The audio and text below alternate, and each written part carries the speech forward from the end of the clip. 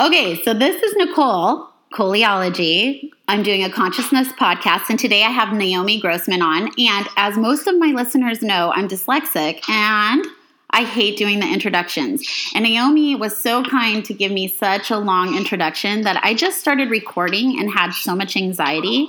I asked to stop and restart, which is something I've never done on the podcast because I believe in no edits because life has no edits. And I did it. And we just had a little small laugh. And Naomi, she is, hi, thank you for being here. You're hi. She is Pepper on FX's American Horror Story. And she was named one of the top 10 breakout stars of 2014.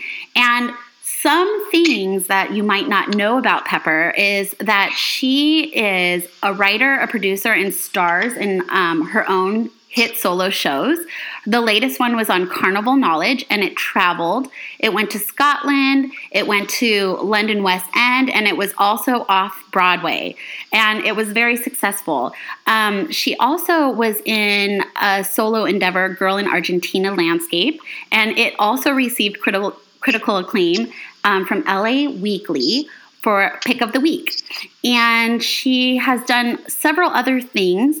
A graduate of Northwestern University and a member of the Steam Grounding Sunday Company.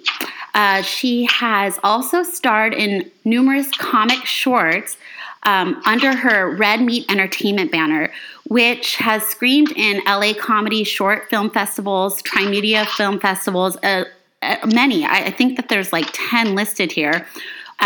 One of the funniest ones, which I didn't even know was the Wet Your Pants Comedy Film Festival.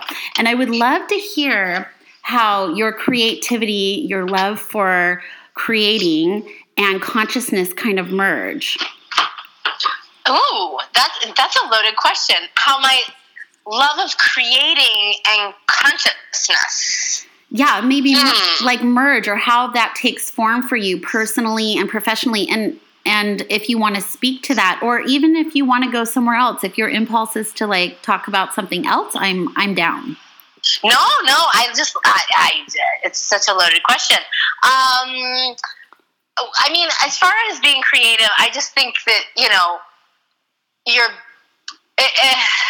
kind of like born with this need or not. Like I just sort of like have to be creating something or else I'm miserable. It's almost like if I don't have something that I'm sort of brewing in my brain, it's empty and I'm bored and I don't know what to do with myself. And I usually then occupy it with things that are not healthy. Yeah. So, I think it's just really important for creative people to create. And so that's been sort of my therapy, really. And I figure, my goodness, so many people seek therapy in so many other ways, some of which are really destructive, others maybe not so much, but at least like I feel like it's my place to sort of exercise my demons. You know what I mean? Like I feel like so many of the kind of absurd stories that befall me would be wasted if I weren't a creative person. You know what I mean? Like if I was just some, I don't know, real estate agent. Not to say that there's anything wrong with real estate agents. It's just not. It's not a creative profession. I think we can agree on that. Yes. But or not necessarily.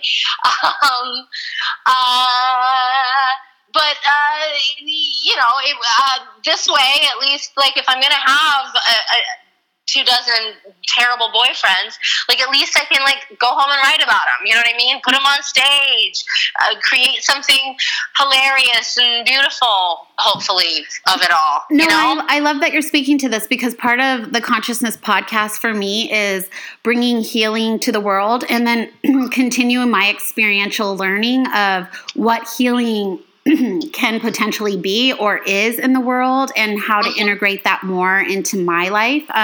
Dependent on my guest, I've learned so much, or thought of different ways of like expanding my horizon, of thinking about healing. And I love that you're speaking to your profession being like your therapy. I mean, yeah, I mean,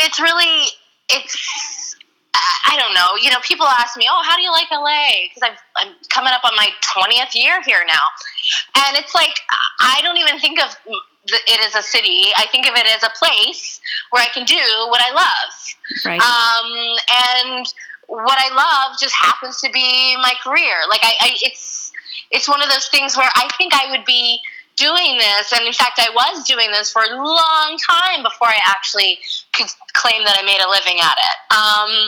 It's all kind of intertwined. It's like my work is who I am and what I do. You know, there's no separation for me.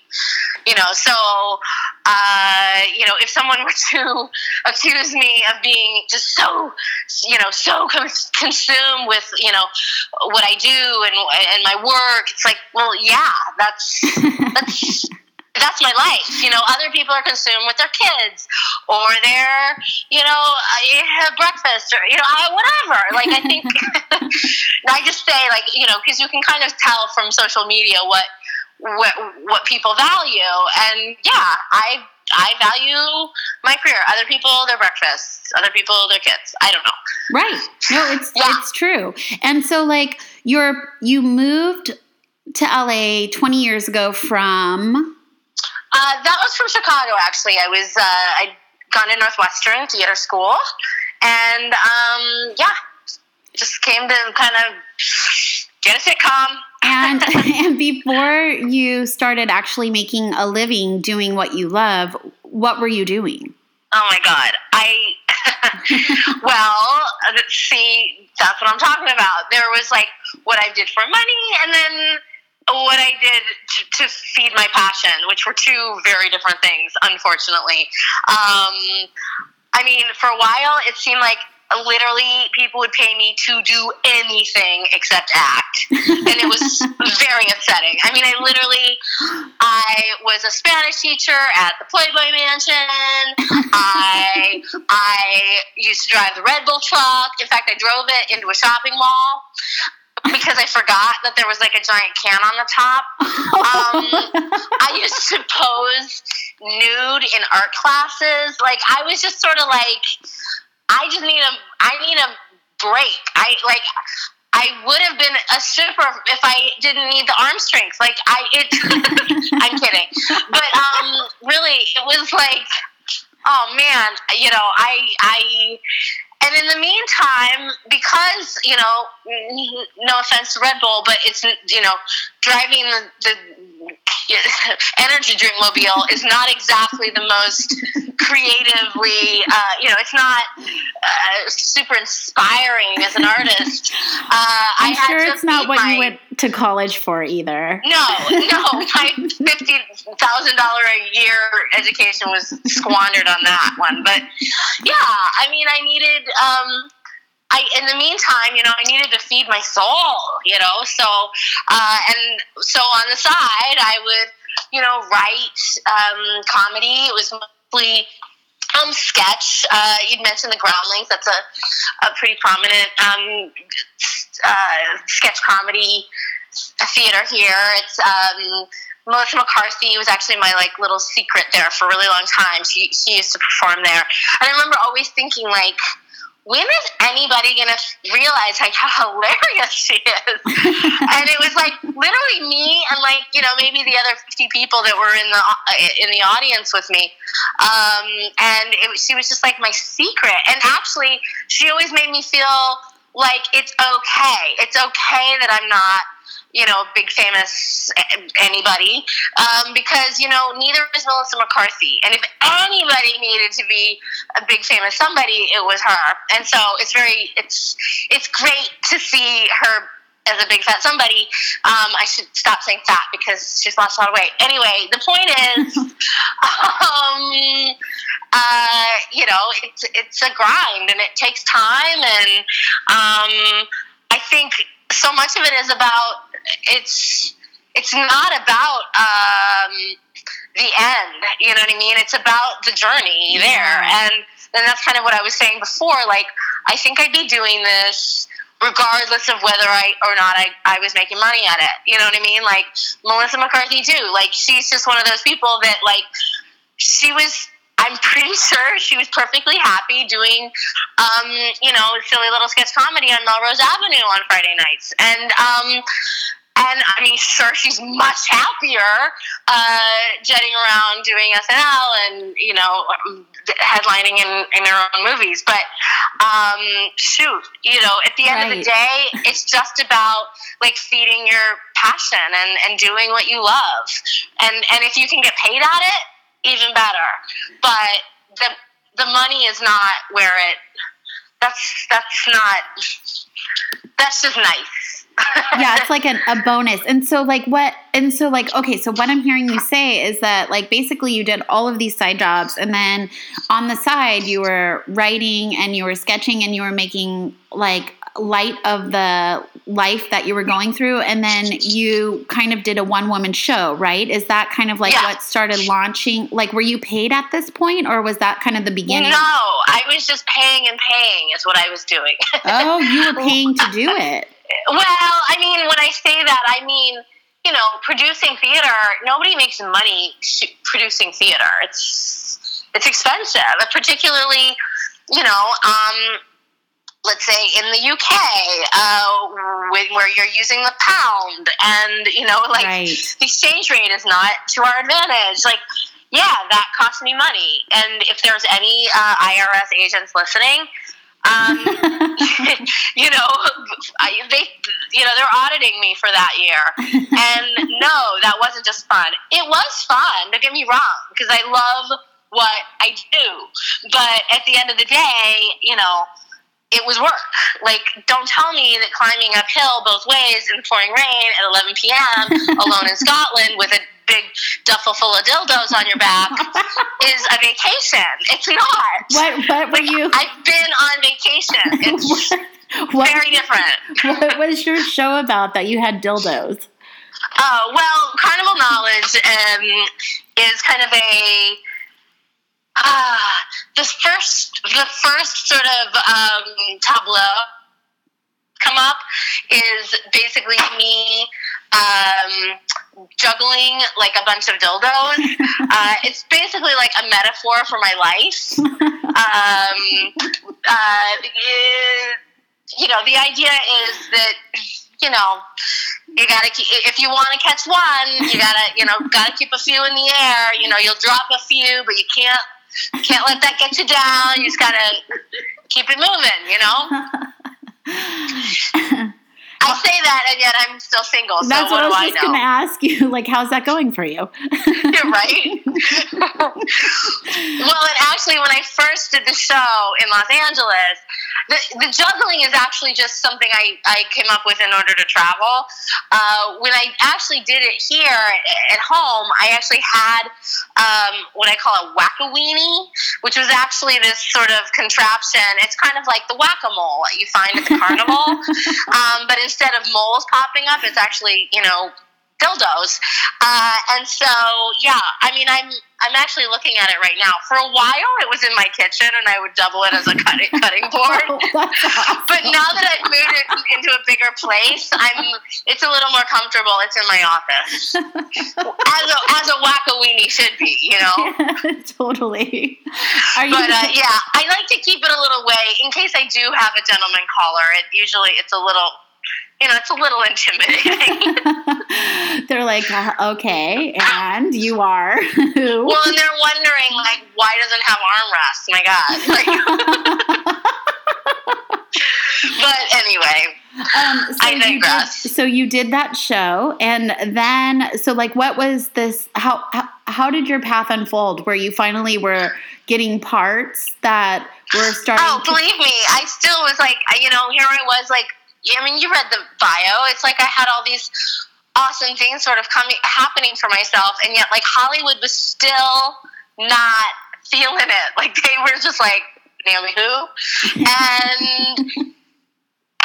And I was like, oh my God, what's it gonna take? And I mean, that was in 2010, and even then, it wasn't until really like the spring, I guess, of 2012. I mean, all that time I was actually, auditioning and, getting callbacks and on Avail and pinned and screen testing and all that good stuff, but never really booked, until finally, I got this, part on American Horror Story. But I mean, it's pretty crazy because actually, no one's journey is ever the same. Like, so it's not like there's this one typical story, but for the most part, most people moving to Hollywood would, first audition for itty bitty little, walk on kind of nurse number 2 to the left type roles, and and then you get enough of those, then they start to entrust you with guest starring roles, and then pretty soon then you're a series regular, one of those. Yeah. Basically, I couldn't get those little nurse number 2 to the left type roles. Really? No, I couldn't. What do you think that was about? I actually have a theory, and it actually makes me sound super conceited, so bear with me. But, they need those parts, okay? Like the waitress that comes to serve Drew Carey fries, right? You need her to just disappear. You need her to just walk on, want fries with that, and then leave. The story is not about that waitress. Like, the waitress job is really just to support and just make it look like Drew Carey's not alone in this world. Like, she's really just like set dressing, you know what I mean? Right. And the fact is, and here comes the conceited part, I don't disappear. Like, I know this for a fact about myself. Like, when I walk into a room, I make a big splash. You know what I mean? Like, I dress crazy, and I'm loud, and I kind of like just make a scene wherever I go. And I know this. I mean, I worked as an extra. I mean, God, of all those ding-a-ling jobs, you think I didn't work background once or twice? I did. I tried, and literally they were like, you, and we're like bright hot pink, like, get further back, like, walk slower, like, like, they could not, they were like, oh my God, you're like this, I was this like background artist taking all the attention, and eventually, like, they just never called me again. They're like, she can't, no, like, no. So,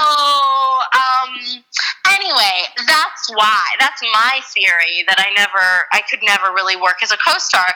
And so actually this little Pepper ended up being kind of this perfect storm of a role, because she ended up being, she was small enough in that they needed kind of a no-name in the role. Like, they can't offer somebody like Kathy Bates that part. You know what I mean? First of all, you're paying a premium for Kathy Bates, right? Right. So last thing you're going to do is cover her entire face.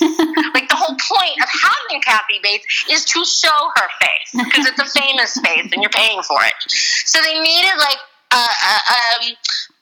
an unrecognizable person in which to like cover their face with prosthetics, but at the same time they needed somebody kind of that would stand out enough that she wasn't just some background artist, you know what I mean? Somebody who was going to be able to make something out of nothing, and that is me to a T.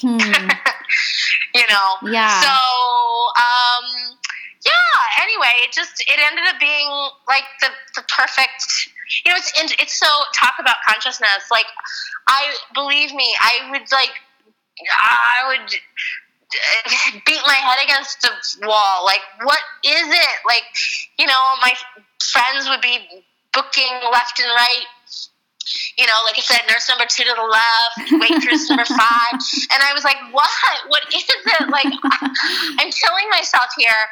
And I always wondered, like, and then I realized, I never really wanted those roles. Right. Like, who cares? Like, I don't really want to hand any doctor's scalpels anyway. Like, right. And so, we kind of like micromanage the universe or, our paths sometimes. Yeah. And like, the fact is, like, I got to where I wanted to go, or rather, I'm close. I'm on my way. Yeah. I can see the path much clearer than I could for a while. But at the same time, like, I thought I was supposed to go, one direction, and actually I needed to go to the other direction, but I ultimately got to the same place. Isn't that so interesting? I think that's kind of that's a good lesson. Yeah. Like, it's to not like micromanage, like, right, to let go. But I'm supposed to be doing this. Like, right. Well, how do you know that? Like, just think about the end goal, not necessarily how you're going to get there. Right. Sometimes, like, you'll get there in the most unexpected ways. That's right. And staying open to that. Yeah. I wonder just like, because I'm obviously coming from a mental health background, and the onlay of consciousness for me is like how like our struggles or our successes play a role in our psyche and like the woes that we went through. And I'm kind of wondering, like, I'm hearing that you obviously have humor, right? I mean, like, that must have carried you through a lot of it. But was there some places where, just because it was so long, I mean, you're talking about 20 years, right? Yeah. Were there some places where you were starting to feel defeated or like lost or like? Oh, absolutely. I mean, yeah, I definitely struggled. Like, did I pick the wrong coast? Like, maybe I should, be in New York, doing theater, like, and so I entertained that idea. Then, even went there with a show, just to kind of get a feel for it. And that's when I realized, New York's great, but at the end of the day, it would be really just a new coast with different problems. It wouldn't fix my problems. I would just have new ones. Right. Yeah, I think, like I said, for me, what really was the answer was not, change locations, or it was just doing what I love. Like, I thought so long, it was like I moved out here to be an actress, and yet I wasn't acting. Like, I was driving across town and auditioning, and by that I do mean, like a commercial audition is sometimes the most sort of humiliating, sort of defeating thing ever. You literally sit in traffic for maybe a half hour, hopefully only that, only to basically stand on a mark, say your name, maybe show your profiles, and, thank you very much. And it's like, really? Like, I just did like Meisner and Stanislavski for years for that. Like, anyone with a pulse can do that. And they do, actually. And half the time they get the roll over you. So, interesting. Yeah. So that's why I was just like, oh my God, I came out here to be an actress, and yet I'm not acting. And so that's when I realized, well, okay, how can we change that? Well, I need to create my own opportunities. They're not being created for me, or at least I'm not booking them anyway. So I need to, cast myself, and that's what I did. And did it directly translate to roles? No. Like, that's what's so crazy. Is like, I was like, having all these lovely successes, at least in the little world of solo theater and whatnot. But at the end of the day, it wasn't necessarily translating into, parts in Hollywood. However, those successes did keep me in the game. Like, they reignited my passion for what I was doing, and I realized, like, oh, right, this is what I love. Like, this is why I do this, because it's fun, and I can't do anything else. Well, I mean, and literally, not only is is there nothing else that I'm good at? But like, this is what I don't have believe to do. that. I don't believe well, that. Well, that's not true. But it is at the end of the day. No, truly. I mean, that's silly because you're right. I have other skills, but I follow you obviously on Facebook, and that post because she can do like all the yoga poses, and that post with you. Oh, in my next life, I'll be with the traveling circus. You could. Thank you. I mean, but even that took a long time to get there too. The point is, I have tried other lives. I have, at one point I lived in South America, and I entertained just the idea of just sort of, I don't know, being an expat and who knows, teaching Spanish or I don't know what I do there. But at the end of the day, I realized, no, it's not. You can't just live in a place you like. I mean, I guess a lot of people do, but I think if you are an artist, if you are someone with sort of a calling and this creative needs like I am, then I think you have to fulfill them. Yeah. Period. Yeah. I agree. So, I agree. Yeah. I mean, I'm so not. That's why I say it's all I could do. It's like I had to do it. Yeah. I felt incomplete if I wasn't. Right. What do you think that is? Do you subscribe to a soul's trajectory, or what do you think that is?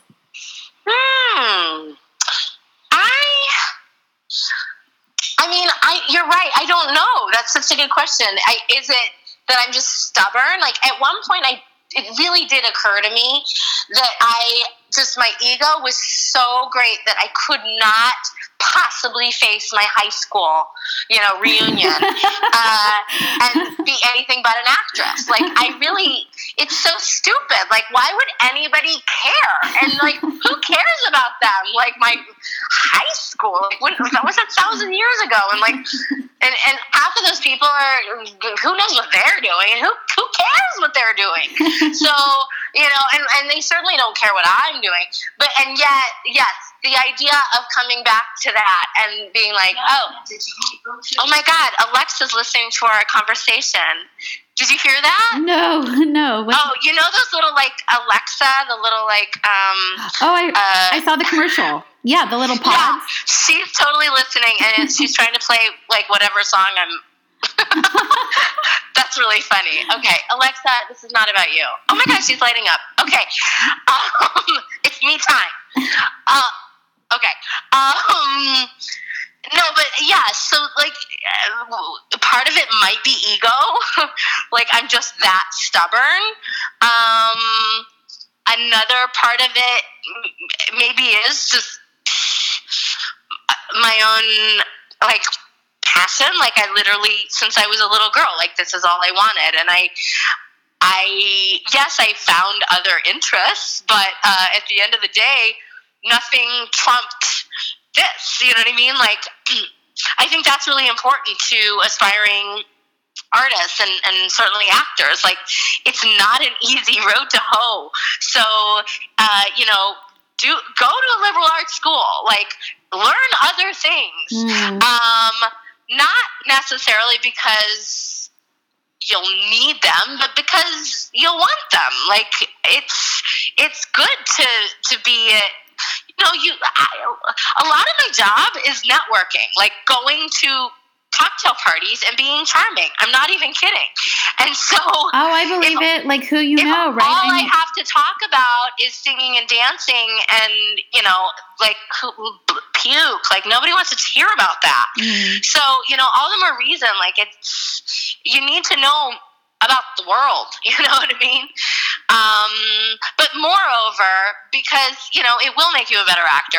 In order to play Pepper, for example, I needed to know something about psychology and neurology and these, psychiatric disorders. Right. And I needed to know film history and about the film Freaks, starring Schlitzie, which my character was modeled after. There's so many things, an actor wouldn't think that they needed to know neurology and film history, and yet I did. So. Do you want to speak a little bit about that? How that came into the creative process of you creating who Pepper was? Yeah. Well, I think I kind of went from the outside in. I mean, yes, I did a lot of reading about Schlitzie and about microcephaly, and I created my own internal life for her, of course, with a coach. But at the end of the day, a lot of it was just I would watch Schlitzie on a loop and really nail down his mannerisms and gestures and walk and talk and all of that. Yeah. And then once I could really completely capture him, do him to a T, that's when I sort of then went inside and went, okay, well, if I'm talking like this and walking like that, then I should probably be, what makes me do that?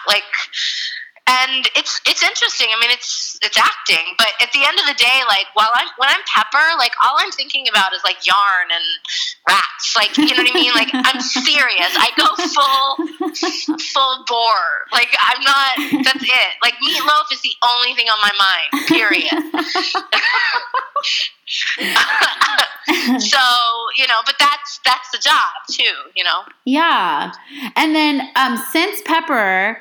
It's launched you into what? What are you doing now?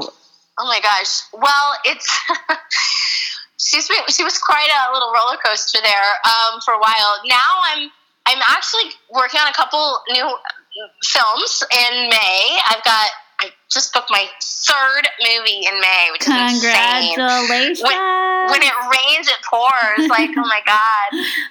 Nothing to 3. Nothing at all. And then now you're at 3 in 1 month. Right. Yeah, basically. I mean, since Pepper, I have done a couple I did a film called Fear Inc., which is on all video on demand platforms. It's very fun. My role is small, but it's fierce. And I have another film called The Chair, which is a horror movie. It's pretty gory, kind of slashery. Not my favorite genre, although the genre likes me, so what you gonna do? Listen, with that kind of badass haircut, Right. I managed to get some roles as some lesbians and really mean moms. But, I'm looking forward now to some slightly softer and, I say softer. One is a vampire rom-com. Oh, cool.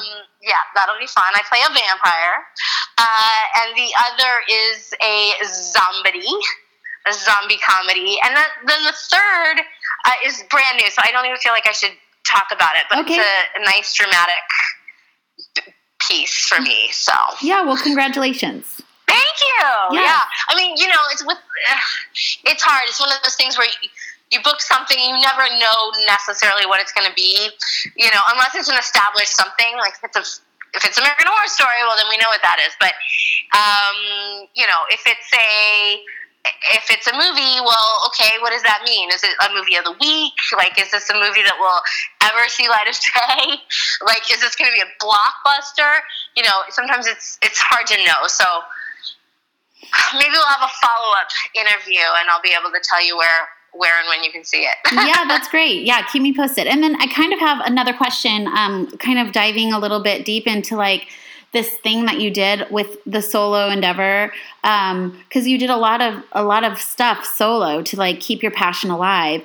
And I'm kind of wondering if in reflection you find that doing all of these things got you closer to knowing who you were in the space of acting and Hollywood and roles that you actually wanted. Because you said something that I thought was super informative and pivotal, is you were I'm not the second nurse. I take center stage. And I kind of wonder if you developing all of these pieces that were kind of going unknown for a long time, or underground, right? Right. If that kind of helped you like land into like your sweet spot and ground you into who you were as a professional, as an actress. Right. Oh, I think for sure. I didn't realize that that's what was happening at the time. I was just trying to keep myself sane and creative and happy, and it was just kind of what I felt like I had to do to keep from sticking my head in the oven. But at the end of the day, it was. I was so disappointed to not be nurse number 2 to the left, even though I didn't even want those roles. I felt like that was the way. And so, creating my own path was sort of my reaction. I was like, well, fine. If you won't cast me, I'll cast myself. And I didn't realize that like the path I was creating for myself was actually so much more fulfilling. And you know what I mean? Like, well, and I kind of like, I think that there's something about what you're saying, right? So in the world of like anything's possible and manifestation and just looking at things from different lenses, we can create our own like destiny, right? So like, I mean, right. It's out there in the world in several different ways, like be it like The Secret in a very pop culture way to like deeper spiritual practices. And I kind of wonder, like, what is it that you think you maybe encapsulated, that like some people, like, I mean, they're doing these things and they want to be able to create their own way, but they're stuck, right? They're kind of like stuck in this, like, I don't know how to do anything different. What would you say if you could like pinpoint that momentum that like switched you in creating your own path and like it ultimately unfolded beautifully? Like, what would you say to people who are trying to do that? I would just say to do what you love. Like, what makes you happy, period. As opposed to trying to think of like, what's going to get you there, or what so-and-so did to make them successful, make themselves successful.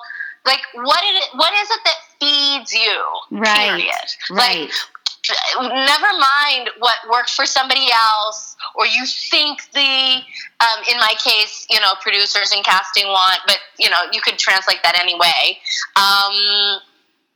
It's about like what feeds you, because ultimately, let's face it, like the producers and casting at the end of the day wanted me, but I didn't. Instead of me trying to figure out, who's this Pepper person? What do they want? What are they looking for? How did so-and-so get hurt? No, none of that worked. None of that applied in my case. It was about, I don't know. It was about, what I'm hearing is it's about like you doing you, like, and being rooted in who you are. And, like in a funny way, even though I'm not into acting, right? I'm not a performer. I am obviously creating something, right? And I have, and I feel like mine's like a soul-driven path. And I think like it can be like sometimes interlinked with ego. So I can totally, relate to some of the things that you're saying. And I think it's interesting that you're naming like do what you love, because I think that that's like the thing that carries me through when I'm exhausted after I come home from work. And then I still have to do my podcast, and then I have to do all the stuff around my podcast. And I have also to like take care of my child, and I'm a single mom and all of that stuff. Like the thing that like drives me to continue going forward is that I actually like believe and love what I'm doing. So, and right now, and this is the part that I'm so glad you just actually spoke to. I'm not paid, right? This is like, I'm doing it for free for the love of like whatever that means for me in the future. Maybe, I don't know. And like you saying about like letting the love kind of carve the path, and like and then ultimately it like unfolds, it's like, oh yeah, that's right. Like, that's right. Like maybe right now it's not going to be like this monetary thing, which obviously like for me, it's not all about monetary, just like you were speaking to earlier, but like, yeah, that would be fucking nice to be able to like have some extra cash, right? Like it's true. So like, I love that you're like talking about that, because there's something in that. Like, so just figuring out what it is that like, that motivates you to be more fully you and happy and alive. And I love that you're speaking to that, because I think like, everything you've said, like, is that for you, right? Everything you've shared has been like, it hasn't been just this easy path. It's been this like this love story kind of. Yeah. Oh, I love that you said that. Yes, absolutely. Yeah. I mean, it's kind of like I mean, you can look at it in many ways. I think I was looking at it definitely my glass half empty when I said, oh, I'm just so stubborn, I couldn't do anything else. But I think it was like, no, I was just, this is all I loved. And, you know, if you can look around and if there's other things that you love just as much, well, then maybe you should do those, you know? Right. Yeah. I mean, yeah, because for me to stick with something that I don't love just because I'm worried about what the kids at high school at our reunion are going to say, like, that's pretty pathetic. You know? But you know, like, I think go to your reunion if that's the case. Like, lie about inventing Post-its. I don't know. But the point is, that movie's so good. That's my favorite. Yeah, that movie's so good. No, but it's life is too short and nobody really cares. Like, I think ultimately we are truly narcissistic beings, and so we worry so much about what others want for us or what others think we should be doing, and at the end of the day, it's what we want. And so, you know, you do you, and I mean, unless it's like chopping up heads and putting them in the fridge, like, do what feeds You've been into too many horror films. Right, I know. Like, why did you just go there? Right, I don't know why I did. That's so weird. But I guess, yes, I'll piggyback, I agree. Yes. For the axe murderers out there, I'm not trying to encourage you. Well, thank you. Like, I really appreciate you taking the time, and I think your story is super inspiring. And there's something about just the persistence, like you knowing that like you have something to give, and you're giving it, and it's like manifesting in ways that like you're finally able to reach your goal and the end goal. And I loved that. I just want to reiterate that I love that you talk about. It's not about like how to get there, because there's many paths to get there, and kind of staying open to what that means. And right. I love it. And I love that you also named about like following what makes you happy and what you love. Right. Well, and you know, in my case, like, you know, yoga is another love. I do love it. Not in the same way. We have an open relationship. But, you know, I think too, like, because we were talking about consciousness, finding that just like hour and a half a day to just quiet your mind and turn off your phone and just do that. Like, are you carving out? Oh, I'd love to hear this. Are you carving out an hour and a half every day? So your personal practice is about an hour and a half every day? Yes, every day. Wow, yes. Look at you. That's dedication. Oh, yeah. Well, I love it. Like, if I didn't love it, I wouldn't do it. But no, believe me, I'll have a wild night. The night after the Oscars, I should not have been standing, and I was not only standing, I was standing in tree pose, like way too early in the morning. So you go every day at the same time, at the same studio? Yeah, I do. Good for you. And is it an hour and a half of yoga, or is it yoga and meditation? I mean, it's pretty much just yoga, but of course, yoga is a meditation, really. It is. It's a moving meditation. It's a moving meditation. Yeah. But yeah, I mean, I just find that so important. Like, for that hour and a half, I'm not thinking about what I'm going to have for dinner or what I'm going to wear or the audition that's ahead. You know, I don't think about anything. I think about the breath, and so important. That's it. So it's hard. That's really hard to do. Oh, yes. You know, and so but I think it's really important. Like, how long have you been doing this? 17 years. You've been an hour and a half every day for 17 years? That's right. Are you kidding me? No.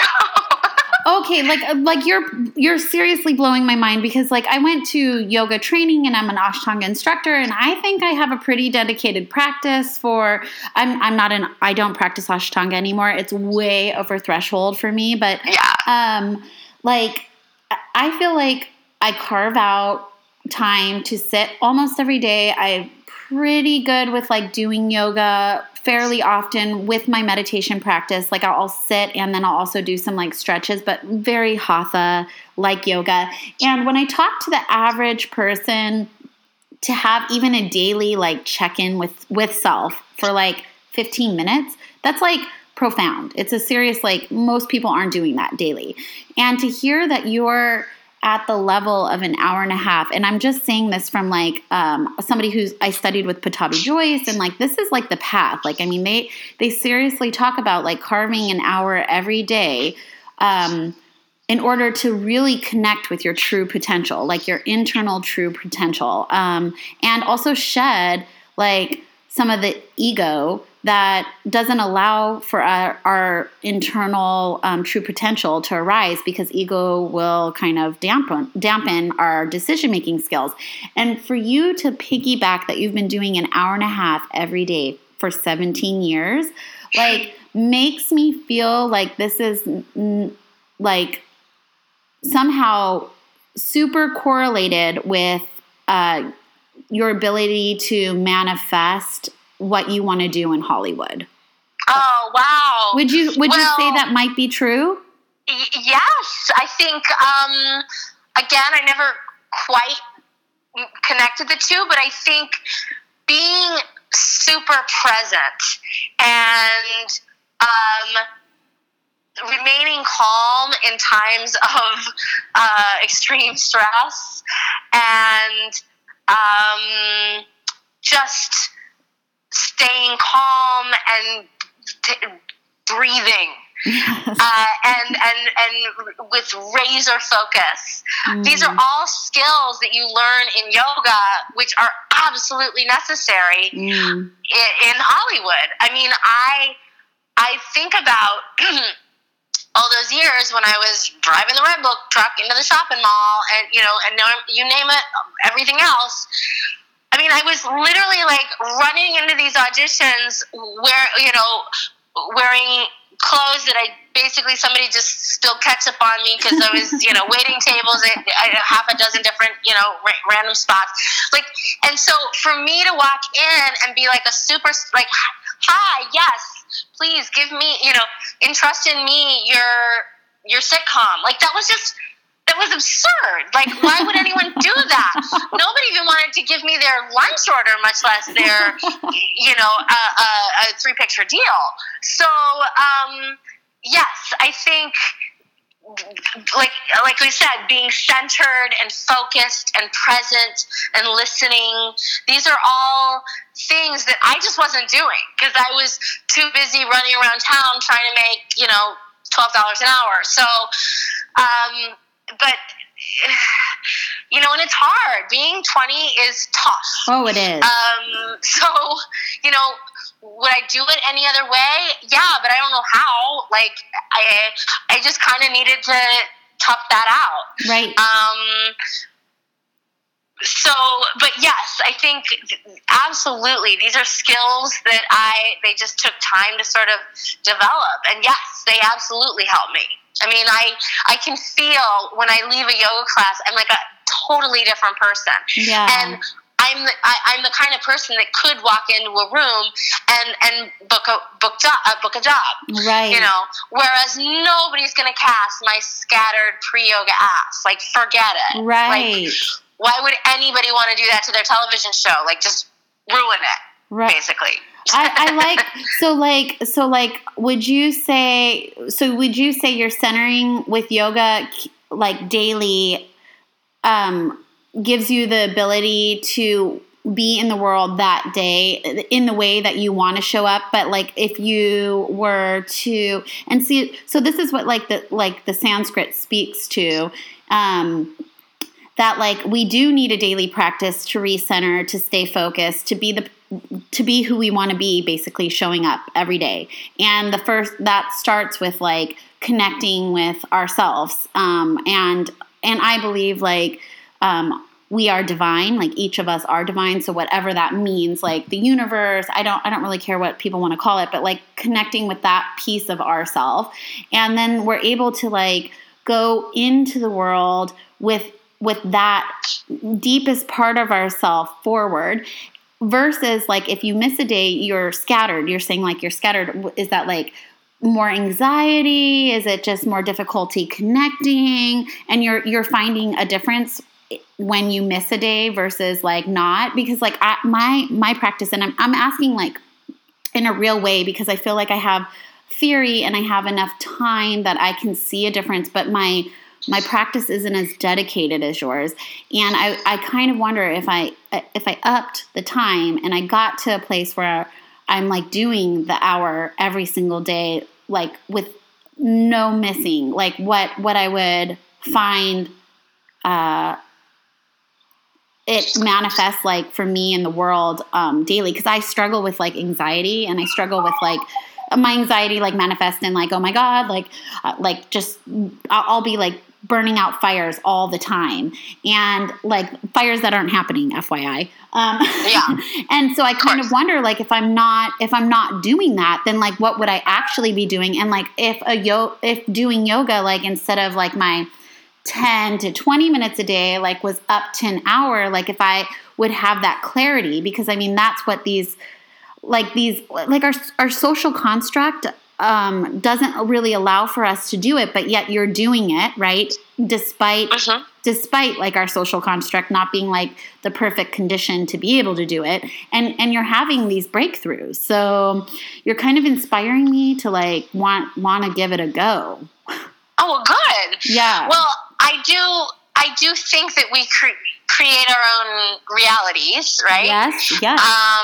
And so, yes, I think my yoga sort of sets the tone for the day. You know, like you decide if you want to be doom and gloom and, you know, wake up on the wrong side of the bed or not. For sure. Like yoga, for me, first thing in the morning, you know, it just sort of like cleans it up, you know, clean slate. Right. Okay, and now we go. And then the rest of the day is sort of like I've sort of laid out the red carpet for the rest of the day. Like it's all easy going. Like I've already done the hardest things I could possibly do. Right. You know what I mean? I've just held up my own body weight, you know, over and over and over. And not to mention, I mean, you literally walk out feeling just totally euphoric. Oh, totally. Totally. So, you know, it's that the way you like breathe and just feel like a whole nother person. Like that's the person I want to spend my life being. Right. So, you know, and people want to cast that person. Guys want to date that person. Right. I want to be that person. Right. So, like, if I can choose. If I want to be like, dumpy, nobody, you know, I don't have work. No, I'm single. If I want to be like that, that's my choice too. That's right. But yoga helps me, you know, not be that person. Yeah. Well, and I can't be. Like, I feel too good. I better skip in my step. I can't, you know. Right. I've got nothing to feel sorry for. I feel fantastic. Right. No, I love it. And I think that you're just like kind of like upping, like, do you know how, well, for me anyway, I like that onion metaphor, that ridiculous onion metaphor, keeps coming back as so true. Like, I think I know this. Like, the core of me somewhere knows this, and I've discovered it in places where I'm like, oh, yes, when I do this, like, that's true. But then for whatever reason, life gets involved and in the way, and then, like, something has to, like, be put to the side, and somehow, like, my yoga practice is the thing that, like, slips to the side. And although I sit daily, I think that there is something different with, like, having, like, an active body and mind that, like, kind of burns through something that I'm, like, remembering as I speak to you. And it's like, yeah, I needed this conversation. Like, I like needed, for multiple reasons, you're speaking to things that, like, feel super true. And, like, I'm honored to A, hear your story, and B, like, to see this unfolding as you speak about it, like, to see your struggles and your woes and, like, how you've coped with it and how it's, like, became something beautiful. And, like, how awesome is that? What a beautiful life story, right? Oh, well, thank you. Yeah. Yes. It's super beautiful. I mean, it kind of reminds me of, you know how, this is going to sound lewd, but, you know, like, when, let's say you hook up with somebody, okay? You put out this, like, there's all of a sudden this, like, sexual energy surrounding you. Right. And it's like, and then other people want to hook up with you. That's it's like right. This, like, there's just something that, like, sex begets sex. Right. Like, I think this is the exact same thing. Like, right. It's like, it's this thing that makes me feel good about myself. And people want that. Right. Like, they want that in their life, whether right. it be to hire that, to date that, to, you know, just invite that to their party, like, you know? Inspire somebody to do that, re-inspire somebody to get back in touch with that. Like, yeah, there's something real about, like, where you're speaking from. Right. Yeah. So, yeah, I don't know. I just feel like we have a choice. Like, yep. You can be in a dark place, and believe me, I've been there. And when you are in that dark place, then maybe being fully light is not, or fully lit, I should say. Maybe that's not. Maybe that's unattainable, but at that moment. So at the very least, try to find, like, just a little gray, For like, sure. just a little glimmer of, you know, a little flicker of light.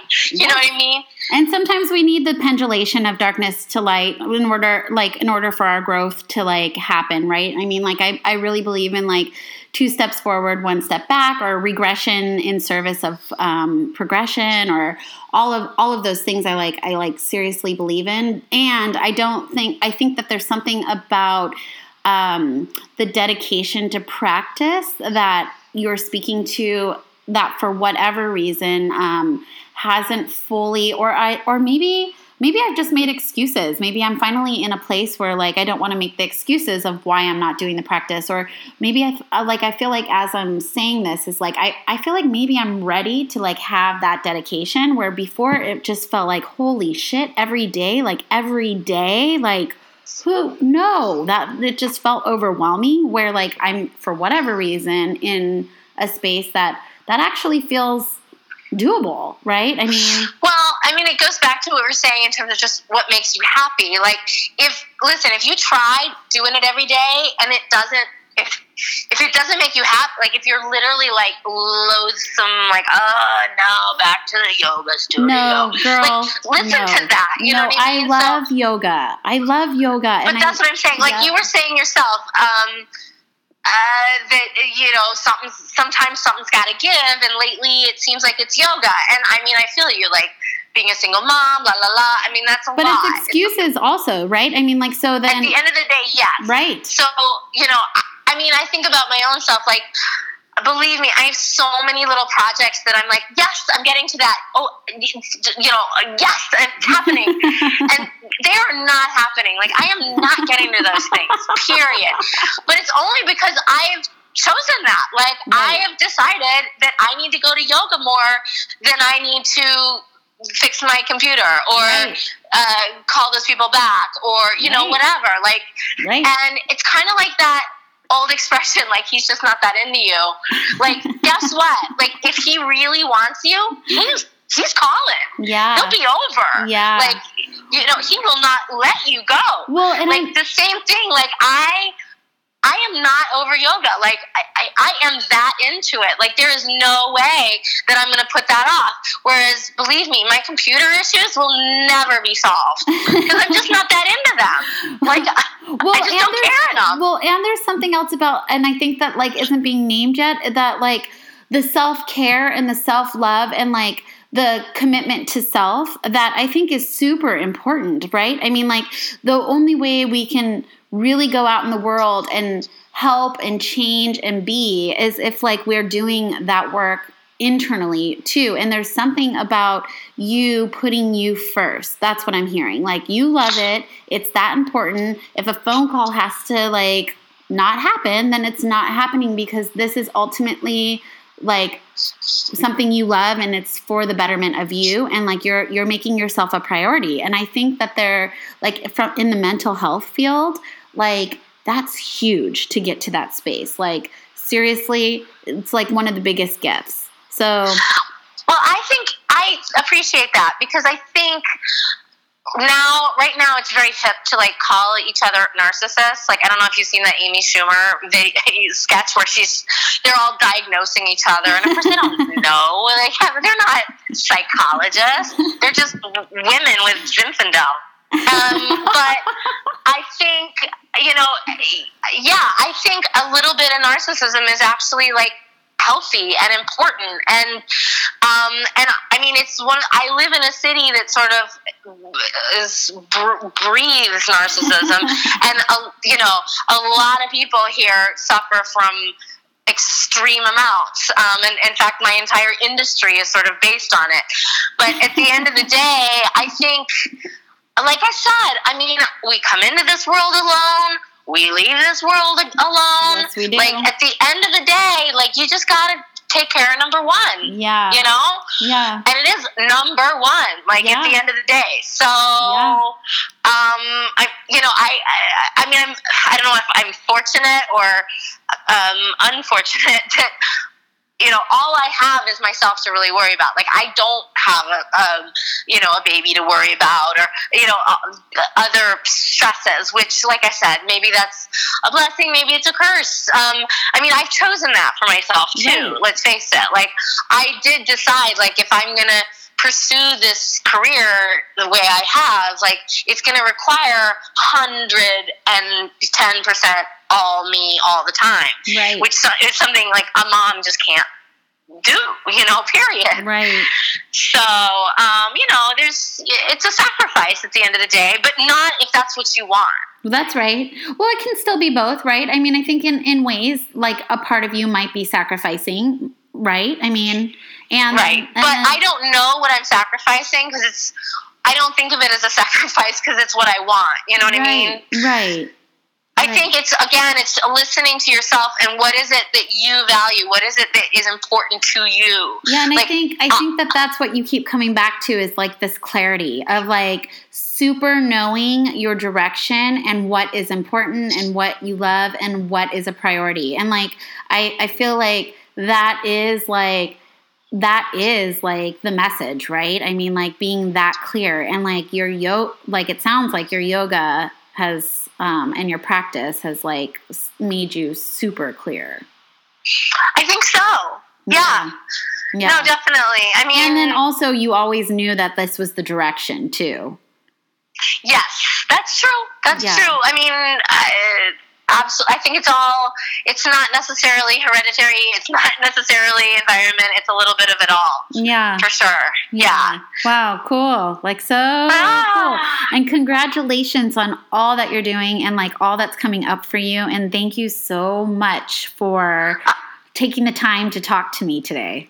Oh, super fun. I look forward to hearing about your practice how it develops. Thank you. And listen, if it makes you feel any better, I do take like a Saturday off every now and then. Like it's not, and if you do, it's okay. There's nothing wrong with that. Yeah, no, I think balance and moderation is important, and I think it's cool that you're speaking to that as well. I just think that a lot of what you're saying is kind of like I already have a slow burning flame kind of there, and you're kind of like igniting it and like reminding me of some of the qualities when I had a more like Ashtanga. I did practice 7 days a week, and I was serious. Like for like 3 years, I was serious. It was like every single day, and I studied with Patabi. When he would come in town, I'd fly from Arizona to San Francisco just to study with him, and there was something about my drive and my clarity with self that actually, if I'm going to be serious, like it was scary. It kind of scared me. I think getting that real with myself kind of freaked me out. Yeah. And maybe like that's just my like experience with I believe in fractal formats, and like I have this thing where it's like, oh, I totally get it, and then I kind of let it go, or I totally dive in deep and then I kind of back out. And so something similar with my practice, but I was super clear and I felt really good every day. And listening to you speak is like really reminding me of that. And I don't know anybody else in my life right now that has a practice that's this significant to speak to that. And it was like, it's really awesome just to hear you say it, because it's like, oh yeah, that. Sometimes it's just like, oh yeah, that thing. So thank you. And everybody who listened today, I will put Naomi's bio up so you can read about it. And if you want to leave, do you have like websites or? Sure, of course. My website is naomigrossman.net. Although souping it up is one of those things that's on my back burner that I don't know if I'll ever get to because I'm busy at yoga.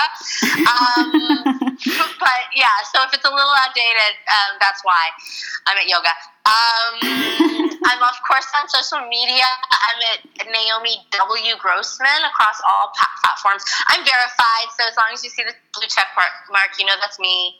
And then how about you send me the links too, and I'll make sure that they're added to when I upload it to SoundCloud, and then also when I put it on social media so people can find you more easily with the link to our actual podcast. Does that sound good? Absolutely. And you just send me a link when that is up, and I'll make sure I share it as well. Thank you. And everybody who's listening, this is a free podcast, and I intend to keep it free from now until eternity. And my trajectory is that I get enough followers and enough people enjoying what I'm doing that I will have some passive income coming in through advertisements, because I have enough people listening, as well as people who are listening who happen to have money that they would like to donate for the cause of getting mental health out there, exploration of consciousness, and just inspiring people to do what they love. I really appreciate all of the support. Thank you so much. Coleyology is also on iTunes now, and one day I will also have a website up, but I don't yet. And that will be www.coleyology.com. Thank you so much for listening. Take care.